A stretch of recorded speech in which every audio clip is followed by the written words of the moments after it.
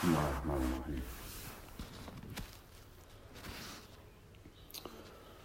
In the past, when we've had these gatherings, we've sort of done a lot of practice, we did a lot of dhikr. And I've been wondering, how could I make this useful to us? And I think rather than just doing, lots and lots of dhikr, and we can do a bit of that too, but I'd like to spend some time looking at the how-to for dhikr. How does one do dhikr in a way to get maximum benefit? And I'm kind of reminded by a really interesting experience I had. Some of you have been to Oakland's, and you'll attest to the fact that the food there is kind of exceptional. Yes. Now, I don't know if you're aware, but that food gets cooked by people who kind of grew up in a local village. They're not chefs. They're not trained chefs. I mean, they were trained by Kathy, what's her name?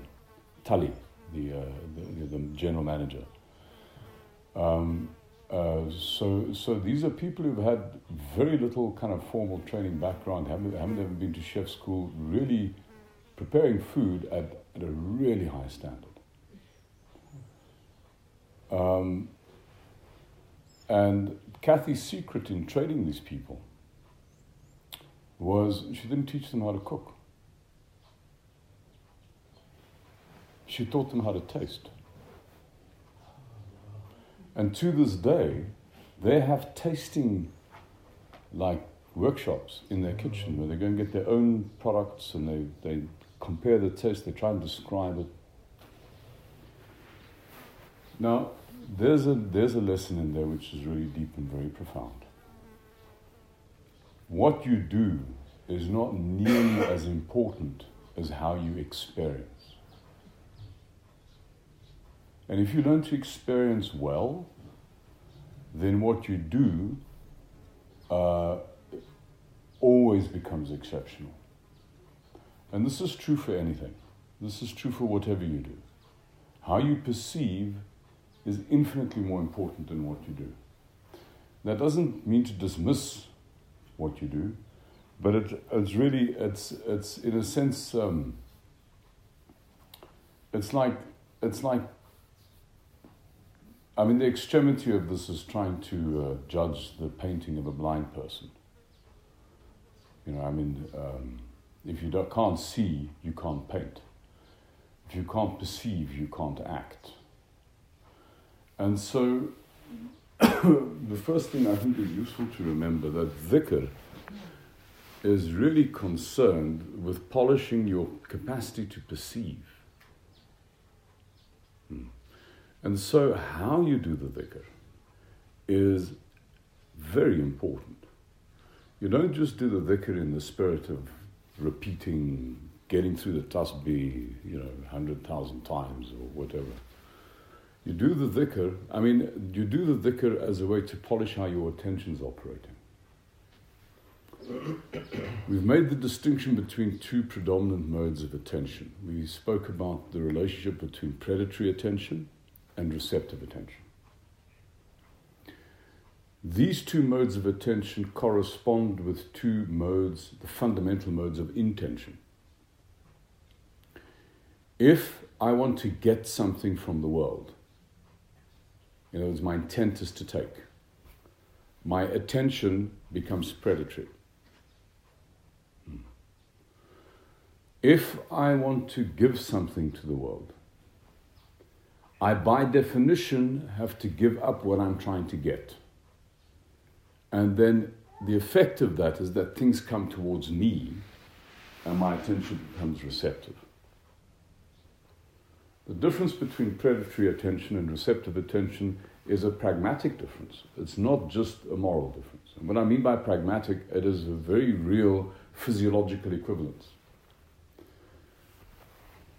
It is like describing the difference between as you know, there's a difference between the following two statements of somebody else's behavior. Would you feel differently if you described what somebody else was doing to you as saying, he's looking at me? Or if you were describing what he was doing as, he's listening to me? Does it feel different? And if you think about it carefully, it feels different because when he's looking at you, this is somewhat threatening. Wat is los my? Precies. Wat soek jy? It's like he's trying to push himself into me. Huh? Whereas when he's listening to me, he's allowing me to go into him. Well. So, our receptive attention is like he's listening to me. Our predatory attention is like he's looking at me. What we're trying to do on this path is to cultivate receptive attention. What we're trying to do with dhikr is we're trying to cultivate receptive attention. You can really supercharge the cultivation of your receptive attention. And when you do your dhikr in such a way that you attend to the physiological requirements of receptive attention. In other words, you deliberately try and get your attention in the right place.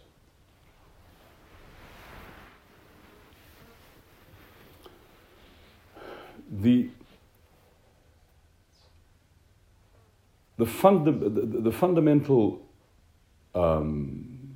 perceptual modality that we use when we're being predatory is vision, is eyes. Because we've got predator's eyes. Our eyes are like a lion's eyes. Our eyes are in the front of our head. The eyes in the front of your head gives you binocular vision. Binocular vision gives you depth perception that allows you to think into the future and work out what you need to do to get what you want. That's what predatory attention does. You can use your eyes in a receptive way, and maybe if we have some energy later today, we'll experiment with that. But fundamentally, how we use our eyesight is that we use our eyesight in a predatory way. All our other senses work in a receptive way. In the Bantu languages, certainly in Zulu, you would use the same word to describe hearing, tasting, smelling, touching, and touching, not seeing, obviously. Ugozwa. You can say, nyezwa. You can say, nyezwa. You can say, nyezwa. You can say, nyezwa. I hear you. Same word. Same word. In other words, this word is saying something. This word doesn't really refer to the sense itself. It refers to the mode that you perceive. It says, I perceive.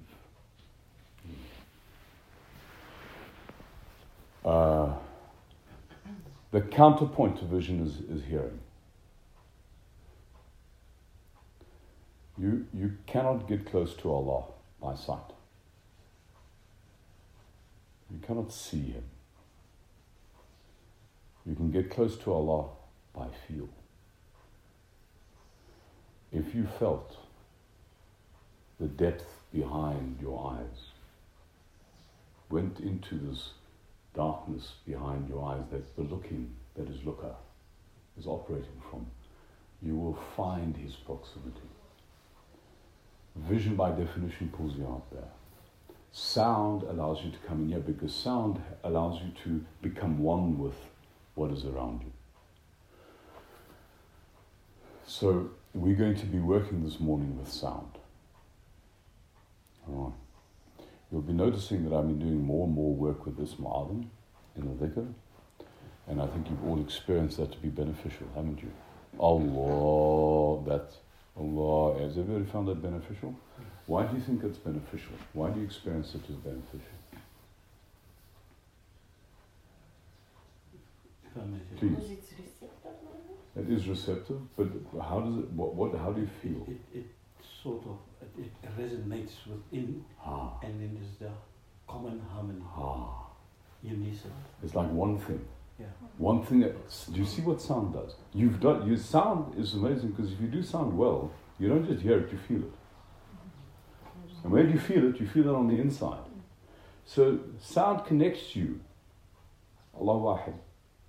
Sound connects you, makes you part of a oneness, makes you experience things as they actually are. It makes you realize that you're actually operating in a soup of being. It's like you're like a sticky water tree, no? Any salt? It's like the soup's in, it's out, it's like one thing. Sound gets you a tactile experience of that, a real experience of that. Now, in order to allow sound to do this, is that whenever you do dhikr, you make very sure you become one with the dhikr. So the first rule to doing dhikr well in congregation is that if the leader of the Jamaat is pitching the tone there, you don't pitch the tone there or there. You try and meet exactly the same sound. If you cannot meet the same sound, because it's either too high or too low for your voice, you go down an octave or you go up an octave, a whole octave. If you cannot do that, then only harmonize. Unless you're really good, and mostly we aren't actually, unless you really have been trained in music and you spontaneously can hit a harmonizing note, very often what you think is harmonizing is just cacophony. So try and hit the same note. Create the same note. And when you're creating that note, feel the note. Don't just hear the note. Feel the note in your chest.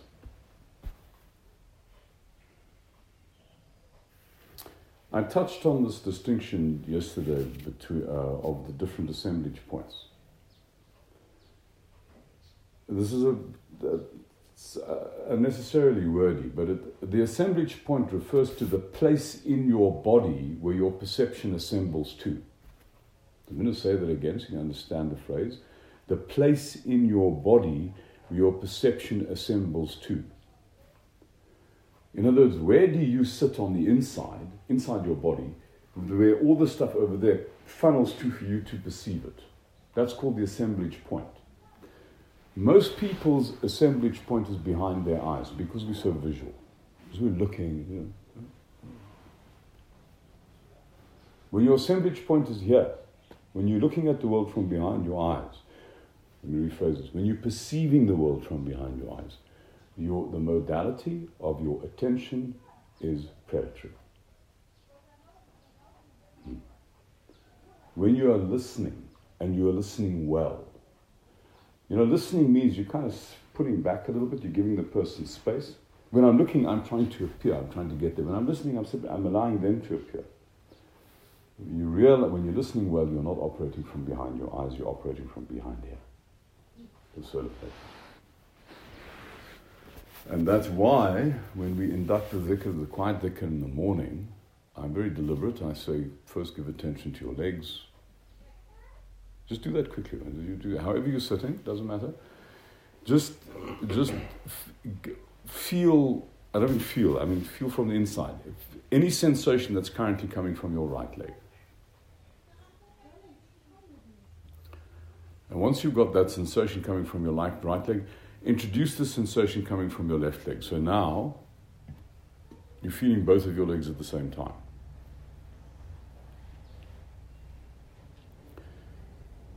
And introduce the experience coming from your right arm.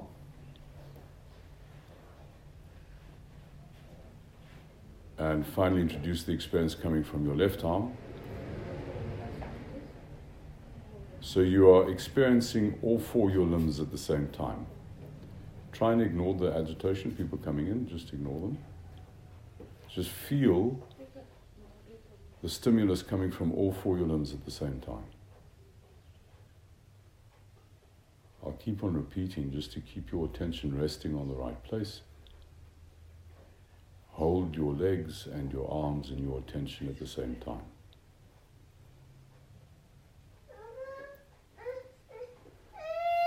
All right, look at me. Where are you operating from now? Can you feel that? I mean, because your extremities and your limbs are kind of almost like you need to be at a cross-section place to be able to hold them at the same time. It pulls your attention from here to behind here. So, when in doubt, do this little exercise a number of times in the course of the dhikr. All right. Rest your attention on your legs and rest your attention on your arms simultaneously until you feel, yeah, but I'm no longer in my head. You want to get out of your head. You want to go behind. When they have that experience, and you'll feel it's more comfortable, it's more kind of, it's slightly, doesn't have the, when we're operating from here, there's almost like a slightly spherical kind of element to how we're operating. So when you're working with any sound, when you're doing dhikr, as I indicated, the first thing you do is you make sure that you're meeting the sound. The second thing you do is you make sure you're operating with receptive attention, because you're deliberately shifting your assemblage point from behind your eyes to behind your chest, behind the solar plexus. It will happen that in the course of the dhikr, your attention begins to wander, because that's natural.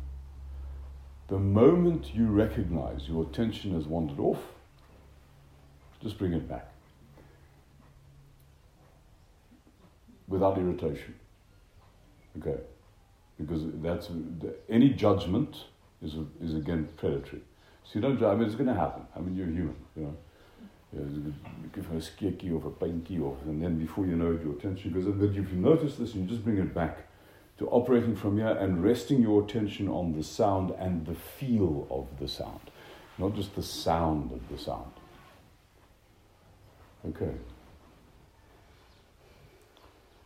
Right, so we're ready to do some practice. We're going to do quite a long practice. Some of it we're going to do sitting, and some of it we're going to do lying down.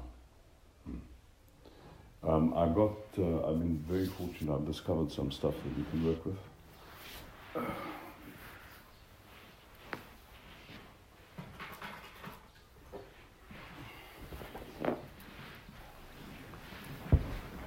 We're going to sit for about 40 minutes for the first thing, folks.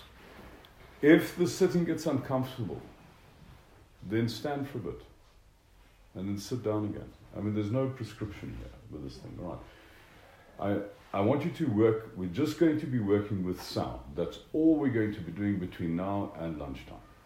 We're just going to be working with sound and working with receptive attention and the use of sound.